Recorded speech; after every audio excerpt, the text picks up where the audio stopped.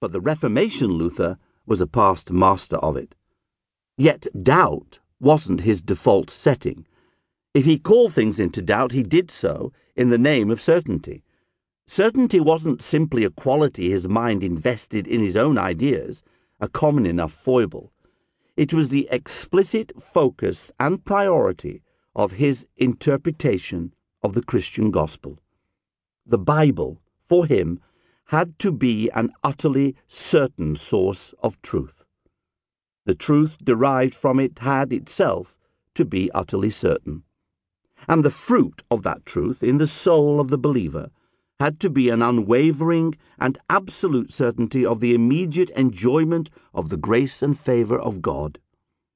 This was the core meaning of his most famous slogan, "Justification by faith alone." His heart and soul demanded of Christianity something it had never before given, and to understand Luther and his ideas is to understand how he reshaped the Christian faith to yield this absolute certainty. The purpose of this book is to explain how Luther came to his revolutionary conception of Christian certainty, and how that conception contradicted the traditional Christianity in which he had himself been formed. Historical writing is a sin of omission. To make any sense of the past, one has to leave out an immense amount, and that process is as regrettable as it is inevitable.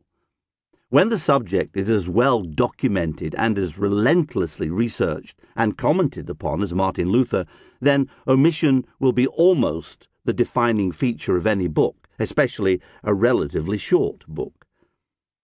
His own published writings are enough to fill a capacious bookcase. The writings of his friends, colleagues, and opponents would furnish a small library, and that isn't to mention the massive body of further contemporary evidence that provides the context for the man, his ideas, and his achievement. As for the scholarly literature that has accumulated since his lifetime, it is already of such unimaginable bulk that no single human mind could cope with it in a lifetime of study. It is at least in keeping with Luther's own method that this book is primarily the product of reading in and reflection on his own substantial output, and on the writings of his contemporaries, rather than a distillation from the humanly unassimilable mass of Luther scholarship.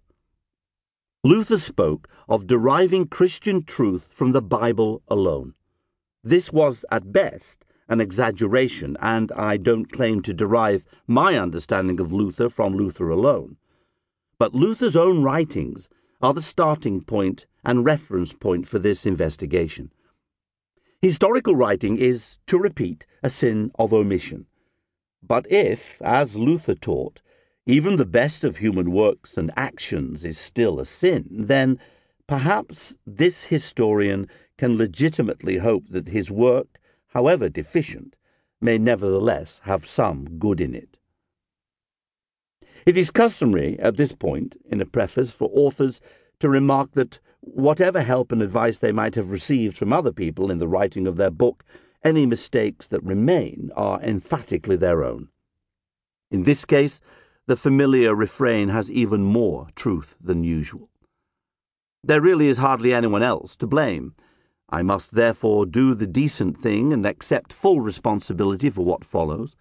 Apart from the two anonymous readers who scrutinized the text on behalf of Princeton University Press, the only other people who have read any of this are my student, Jonathan Reimer, and my son, Oliver. I am deeply indebted to the two anonymous readers, who were generous with both encouragement and constructive criticism, and saved me from myself on numerous occasions. John Reimer kindly gave some time after the successful completion of his doctoral dissertation to a close reading of the opening chapter, and was especially helpful in tracking down some particularly recondite references. He also compiled the index. Ollie heroically worked his way through most of the book in the narrow window of opportunity between